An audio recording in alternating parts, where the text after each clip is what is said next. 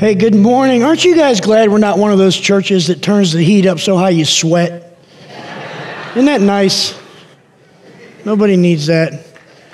Some of those folks are going to be wishing that the heat went out at some point, right? Hey, will you stand with me? We're going to read our verses from 2 Peter here, verses 1 through 8. So let's just stand in reverence to God, and you can get your Bible out, 2 Peter chapter 1, verses 1 through 8, or you can just follow along as I read it. Simon Peter, a bondservant and apostle of Jesus Christ, to those who have received a faith of the same kind as ours, by the righteousness of our God and Savior Jesus Christ, grace and peace be multiplied to you in the knowledge of God and of Jesus our Lord. For his divine power has granted to us everything pertaining to life and godliness through the true knowledge of him who called us by his own glory and excellence. Through these he has granted to us his precious and magnificent promises, so that by them you may become partakers of the divine nature, having escaped the corruption that is in the world on account of lust.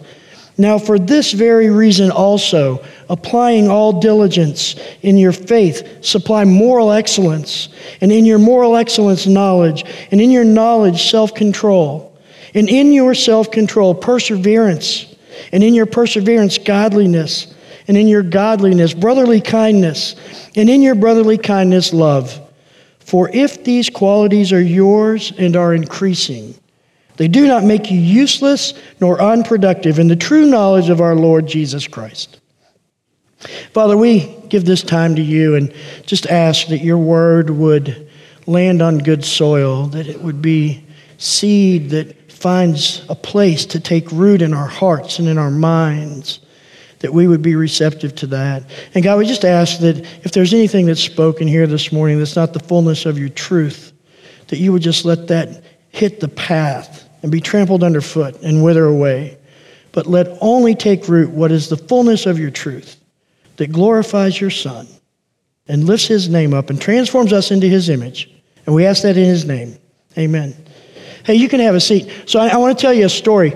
Recently, we bought this kind of cabinet thing that is designed to hold like recycling. It's got two cabinets. It holds like recycling and a trash can, and it's got a couple drawers on top. And when it arrived, it was in this box that weighed like a lot, and it had like 3,487 pieces and 1,223 steps to assemble it. And so I got it all out and I started putting it together. It literally took 3 hours. And now this was like a legit 3 hours. I did not mess up one step. For the first time, I said, I'm going to read every instruction, and I'm going to do what it says, and I'm going to follow the sequence so I don't have to take it apart at some point when I'm halfway through and then go back and start over. And so it's kind of like one of those IKEA pieces of furniture. Has anybody ever shopped at IKEA? Yeah? You get like this 300-pound box, and it has every part labeled, and all the hardware's labeled with these letters and numbers, and the instructions come in like 12 different languages. And sometimes you're reading the instructions, and it feels like the dude that was writing the instructions just decided to ping pong to different languages in the middle of the instructions. And you're going along, and all of a sudden I'm like, I don't think that's an English word. I don't know what this is all about. But you know, it's really cool because you can get all kinds of good stuff at IKEA. IKEA has tremendous things that you can buy. I want to show you guys some of the things they sell now. So like you can buy a log cabin at IKEA. And now you may not know this, but IKEA now has a book section. And they've been around a really, really long time. They used to sell pyramids. They have even got in IKEA now water. You can buy water in IKEA. Yeah, some of you guys need to go back to science class. You didn't get that. But this time of year, what's great is they have a Christmas section. You can buy Christmas trees, live Christmas trees at IKEA. And actually, I don't mean to disparage IKEA because they're a great company to work for, but they have a very, very rigorous interview process. But here's the problem. A lot of times we get their products and they kind of leave us feeling like this. And here's the deal. When you read 2 Peter 1, verses 5, 6, and 7, it can kind of have you feeling like that too. Because when you read it, it feels like, oh, there's assembly required, right? Listen to these verses again. Now, for this very reason also, applying all diligence in your faith, supply moral excellence, and in your moral excellence, knowledge, and in your knowledge, self-control, and in your self-control, perseverance, and in your perseverance, godliness, and in your godliness, brotherly kindness, and in your brotherly kindness, love. Doesn't that sound a lot like assembly required? You take the faith you have now, and then you attach this moral excellence to it, and then use bolt A2 to attach the knowledge, and now take this wooden dowel and insert it into the knowledge and affix self-control on top of it, and then once the self-control is tightened, then screw on the perseverance. Now place the godliness on the self-control and tighten it with bolt B5 and nut F3, and then fasten brotherly love to the top of the godliness with these 4 screws A7. Finally, set the entire assembly on love and anchor it to the wall. Doesn't it kind of feel like that when you read it? Doesn't spiritual growth, kind of living out of the divine nature in us, tend to start to feel like we're doing this building project? We just kind of look at it and go, okay, God is the perfect IKEA. He boxes it all up for me. He's going to ship it to me. I'm going to open the box, and inside is going to be all the hardware that I need, and all the tools that I need are going to be listed out for me, and He's going to give me the instructions, and then I struggle to understand the diagram, and I figure out what parts are what, and then I wrestle with trying to make all these spiritual pieces fit together and try to get it in the right order, and then I attach the wrong thing at the wrong time, then I got to take it all apart and start all over again, and then finally I get it all done, and it just doesn't look like the picture. We have all these parts left over. We don't know what to do. Have you guys ever been there? Ever read your Bible and you felt like, I don't know how to put all this together? What am I supposed to do with this? And so you read a verse and you're like, let the peace of God guard your heart and mind in Christ Jesus. And we go, that's what I need in my life. I need to bring some of that in. I need to put that together. So that's what I'm going to do. I'm going to figure out how to get that. So let me figure out how to put this together where I get this peace of God that guards my heart and mind in Christ Jesus. And then I try to put it all together. And this peace of God fixture just doesn't come together in my life. It's like I read it and I go, well, it's supposed to be there, but it's not there, so I must be putting it together wrong. Can I tell you why this happens? It's actually really simple. It happens because we misunderstand much of the truth of Scripture and how it works simply because we have the wrong metaphor. That's the reality of it. We have an assembly metaphor, a building metaphor. And that's not what the Bible uses as a base metaphor. It conveys truth with a completely different base metaphor.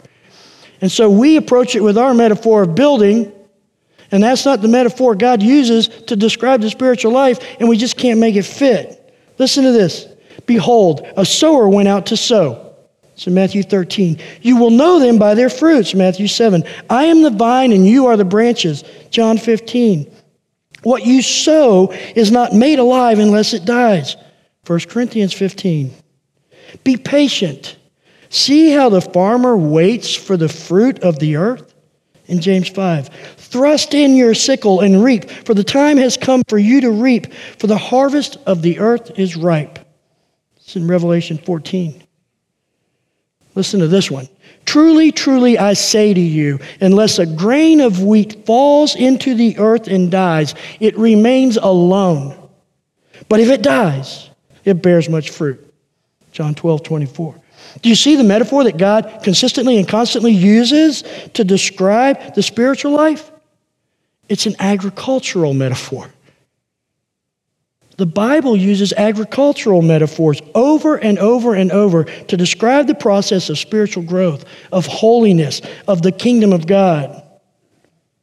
See, here's the thing. The spiritual life actually grows in us. It's not built by us. Holiness produces in us. It's not a product of us. The kingdom of God is growing in the world. We are not pushing the kingdom into the world. Now, all that matters because when we look at 2 Peter 1, verses 1 through 8, it's all about growing spiritually. That's what it is. It's about us becoming holy and the kingdom overtaking us. And so here's the problem. If we have a building approach, a building metaphor in our heads instead of an agricultural metaphor, we will end up like this when we go into our spiritual life. We get frustrated. We feel like we're not doing it right. Something's not right. The pieces just don't fit together. And so we spiritually lie on the floor and wait for something to happen that will not happen. And so now I want to go back to verses 5 through 8 with all this in mind. I want you to see these verses for a change through an agricultural metaphor instead of a building metaphor, which is the one we like to cling to, because when I have a building metaphor, guess who gets the credit for the building? I do. I built it. I constructed it. I put it together. And so listen to this in verse 5. Now for this very reason also, applying all diligence. So for this reason, what reason? Well, the reason that we talked about last week. Through these, he has granted to us his precious and magnificent promises so that by them we may become partakers of the divine nature. The reason that Peter's introducing in verse 5, telling us to embrace this process is this. The reason God has given us everything we need to realize the promises that he made to us. He's already given it all to us. The promise is to become a partaker of his divine nature. That's the reason. That's the reason that Peter is citing here in verse 5. And so now with this reason, what do? Well, we apply all diligence. And the Greek word there is spude. It's a word that means to zealously and swiftly seek the best over the good. To seek the most important over the important. You see the difference in the approach there? Because oftentimes we see it as either or. The average Christian is not struggling in their spiritual life because they don't want what is good. The average Christian is struggling in their spiritual life because they're willing to settle for what is good instead of what is best. That's our problem, and that's what stops the growth that's going to happen. And so spude actually becomes more about what you're wanting and seeking and desiring and less about what you're building and doing.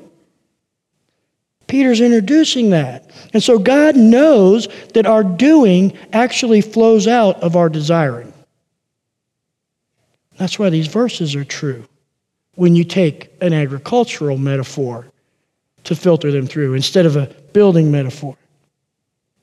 And so now that we're given the fact that spiritual growth and holiness and the kingdom are more served by agricultural metaphors than building metaphors, we can actually begin to adopt an agricultural approach in our process of maturing spiritually instead of a building approach. And here's why that matters. Because you see, unlike what IKEA would have me believe, the cabinet I bought is not inclined by nature to come together on its own. It doesn't want to do that. It's actually the opposite. I have to force it together. It doesn't naturally want to draw onto itself. And any of you that have ever assembled anything from IKEA know I'm absolutely right. That thing is not working with you. It's working against you. And when we recognize that our souls are designed to function like seeds, not like IKEA furniture, we then begin to understand that by nature, like a seed, my soul is longing to grow towards the sun. When we recognize that God tells us that our soul functions more like a seed than something that needs to be built, the natural process starts to come to life. So my soul, like a seed, is designed to grow towards communion and union with God, to burst forth from the husk of this fallen nature and sprout forth from the soil of this corrupt earth. That's what it wants to do. That's what it's designed to do. That's what it's longed to do. It wants to bring forth the fruit of goodness and relational knowledge and self-control and perseverance and godliness and brotherly love, and to ultimately culminate in the never-rotting, always blossoming fruit of agape love. That's what our souls want to do. Selfless love, genuine love, esteem of others as more important than myself. That's the very love of Jesus. And that very love is lived out in and through me because that seed has grown as it was intended by the Holy Spirit. And it was watered by the Word. And it was pruned by the Father. And it was allowed to follow its naturally designed process without impediment of the corruption of lust or wrong desiring. That's what Peter's telling us in these verses. Isn't that good news? So then the question is, then what do I do in this process, right? What am I supposed to do with all this? I mean, if it's naturally happening in me, then what's my role? Is it just a passive one? Do I wait around? Absolutely not. Absolutely not. If you're not certain of this, if you don't believe me on this, here's what you do. After this service, you find Brad or Ken Nicholson or Charles Hodke or any of the other fantastic farmers in this church, and you ask them if they passively wait after they plant that seed. Because everybody that's ever farmed knows that waiting on a seed to sprout and grow is not a passive endeavor.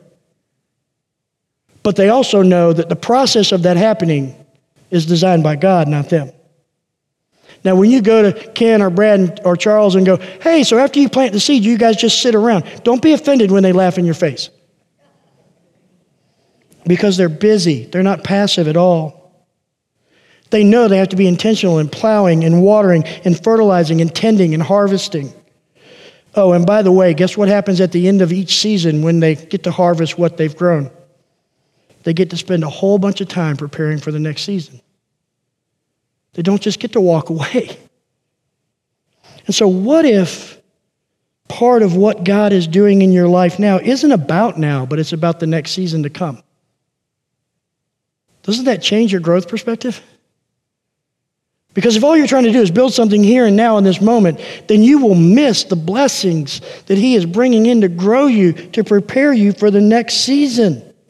And so we have to be intentional and involved with the growth of our souls, just as a farmer is with their crops.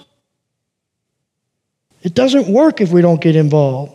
And we also have to recognize that God is always preparing our soul for the next season. What's the ultimate next season? Well, it's living in His presence for all of eternity.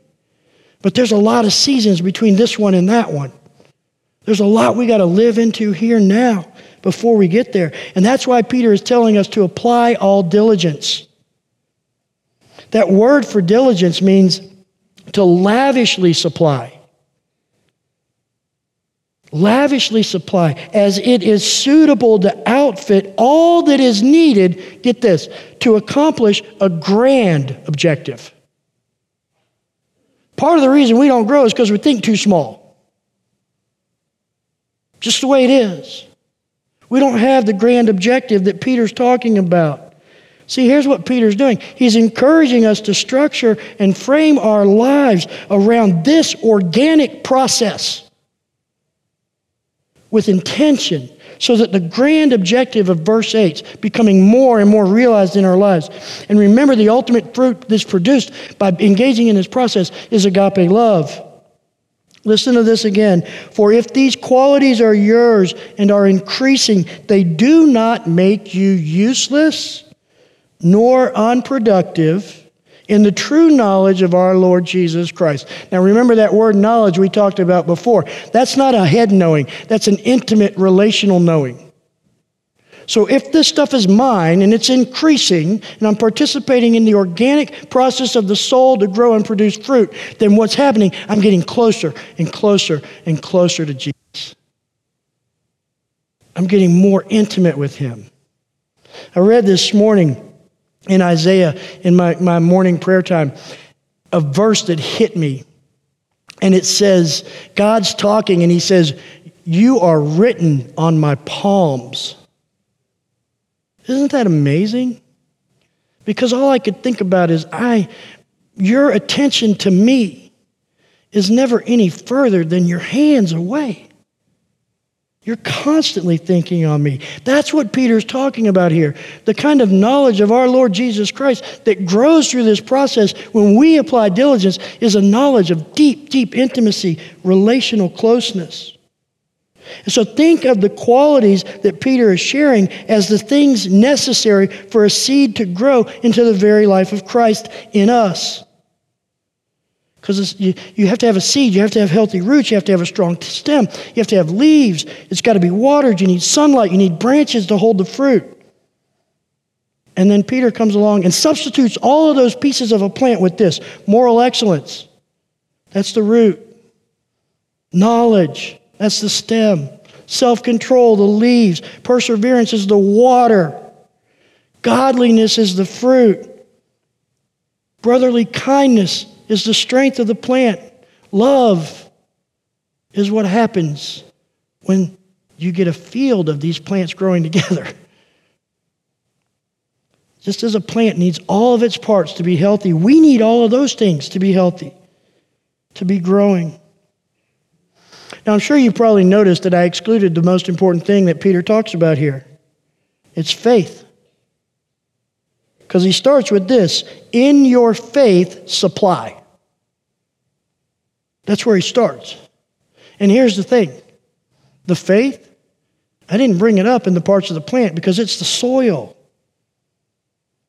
It's the soil that God's given to us.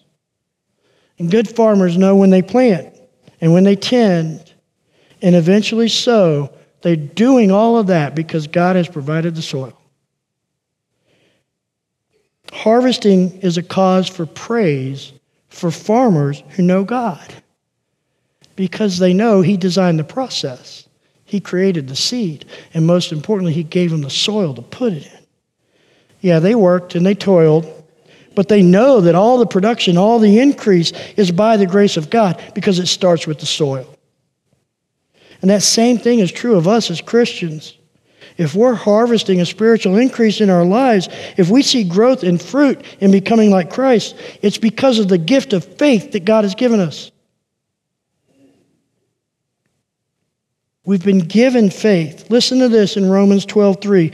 For through the grace given to me, I say to everyone among you, not to think more highly of himself than he ought to think, but to think so as to have sound judgment, as God has allotted to each a measure of faith. I'm not going to lie. When I finished that cabinet, man, I felt like I had climbed Everest or swum the English Channel. I now know how those explorers who go to places no one's ever been feels, because I completed the IKEA cabinet. I was proud of myself. Here's the problem with that. When we have a building mentality, when it comes to our soul, it's always going to lead us to pride. Look what I've made out of me. Look what I've built out of me. But when we have an agricultural understanding of the soul, it leads to humility. And humility is absolutely necessary if I'm going to truly honor God. I cannot truly honor God without humility. And so what we talked about last week, and hopefully you've found some time to do this, is that divine reading, what people call Lectio Divina. And it's actually a way of deeply and intensely tending the soil. It takes us back to that measure of faith that's in us. And so I want to remind you of those steps. Those steps are, first you read the scripture, and then you read it again and you pray, and then you read it again and you meditate, then you read it again and you contemplate it. And remember that we talked about that as kind of like a marinating practice. All I'm really doing is setting my soul in that flavor of scripture, that truth can permeate. And so think of that practice as kind of putting fertilizer on the soil.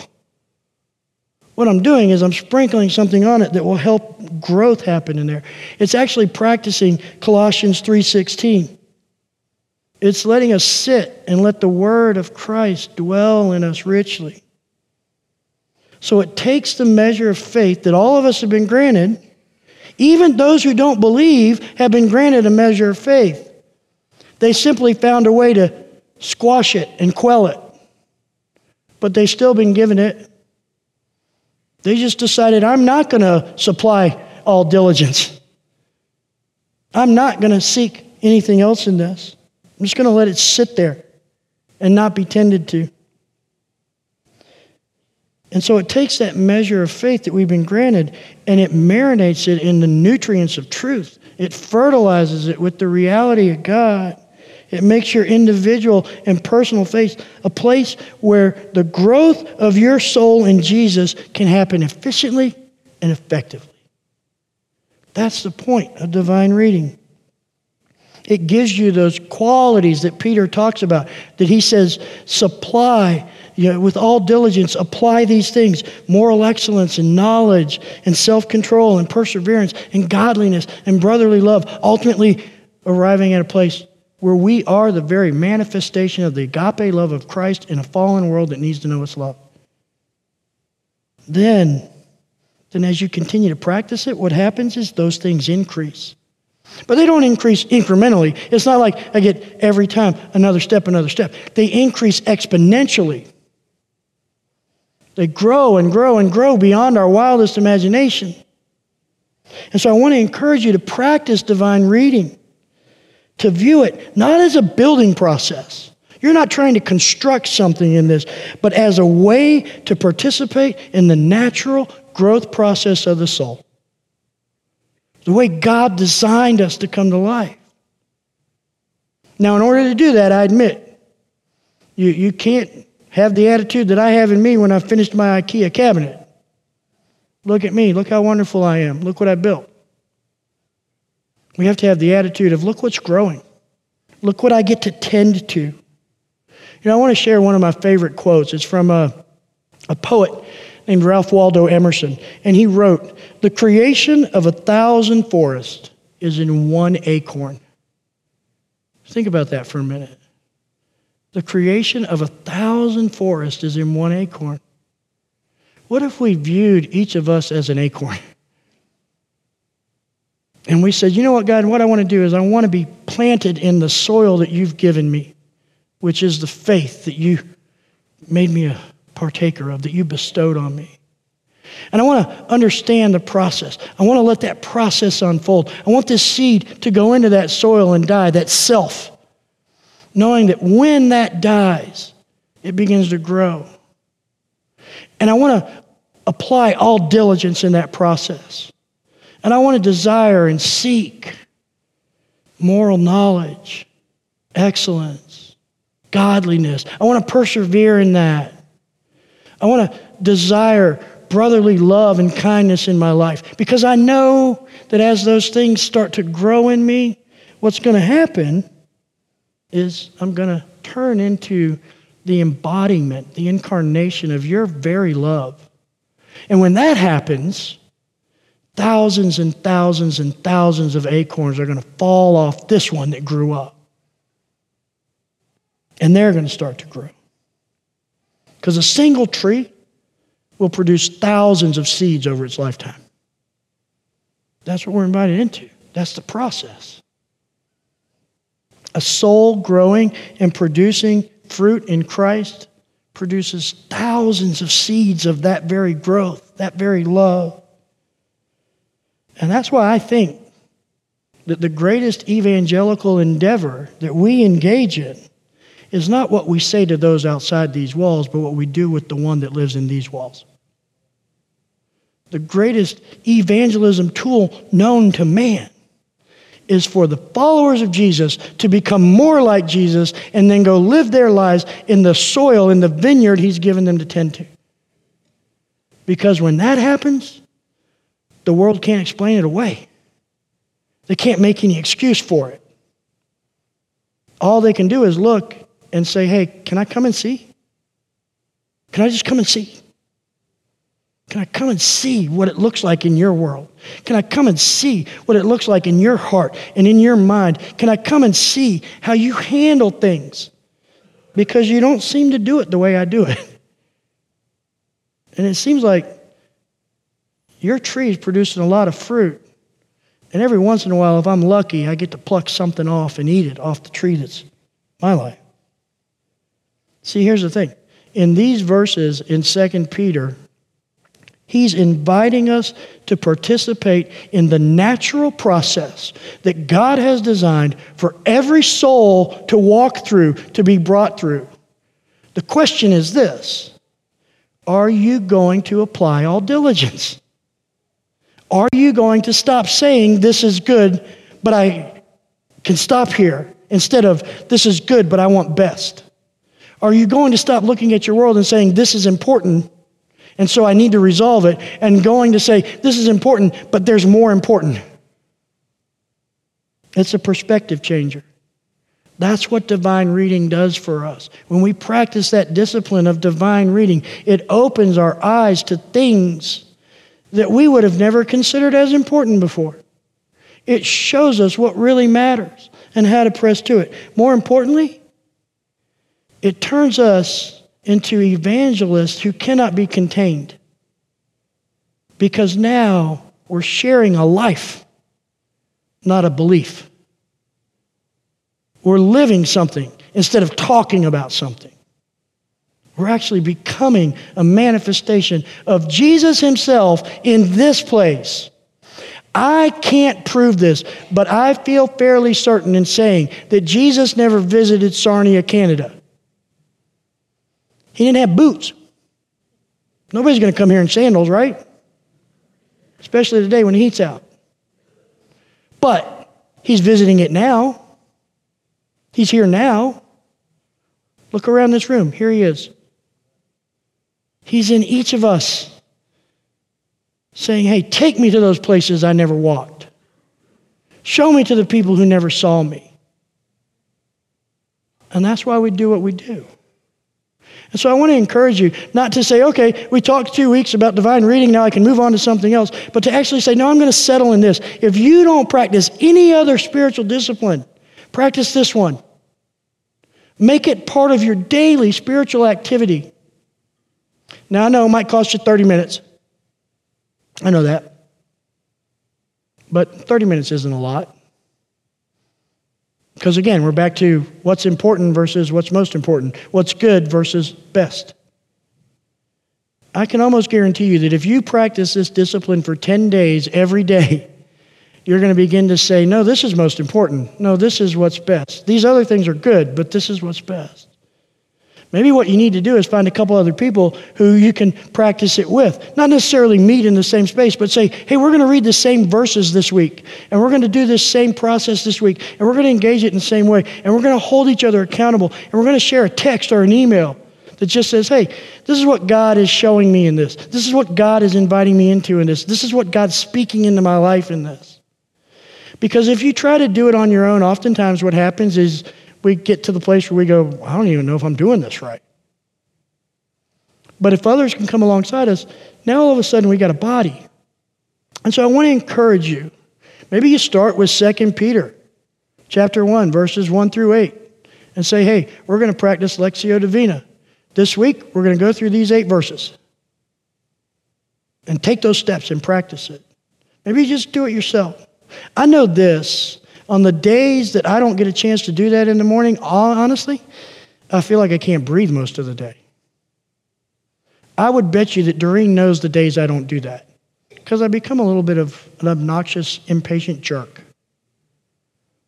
Isn't it funny how we understand that we need to feed our bodies several times a day, but we think our soul doesn't need to be fed several times a day? Just once. I had my quiet time this morning, which usually, honestly, if we're truthful, for most of us, that quiet time in the morning means the time where I sit and worry about all the junk I got to do today that I don't know how I'm going to do. And then we go, oh, Jesus, I need you in this. Amen. Let's go. And then we say, I'll see you tomorrow morning. You don't need to walk into the day with me. I'll see you tomorrow. You know why we do that? Because we don't have a growth metaphor. We have a building metaphor. I'm trying to build a life instead of grow one. And so divine reading is a way to let that grow in us. So I want to invite you into practicing that, even though we're not going to talk about it next week. We're going to open our Christmas series next week. But I think Advent season is the perfect time to practice divine reading. Because here's what happens. We begin to sit and wait and say, something is happening. I need to persevere in the waiting. And Pastor James is going to talk to us about that very thing next week. So that's the challenge. That's the encouragement. Engage in this process. Participate in this process of the seed of your soul being planted into the soil, dying and beginning to grow and produce fruit by continuing to practicing that practice of divine reading. Let's pray. Father, we are so grateful and thankful that you made all this to work in such a way that if we would just apply a little diligence and set a desire towards you, that the process happens. We want to grow. We know that the soil is good. You've given us all that soil, that measure of faith. And so we want to tend that. We want to water it with your word. We want to allow you to prune what pops up out of this ground. We want your Spirit to continue to let that seed of our soul die in this soil and deepen our roots so that we become the very life of your Son in this place, so that others may see him and know him, and we can manifest the love that he is in the lives of those who need to be loved. And we ask all that in Jesus' name. Amen.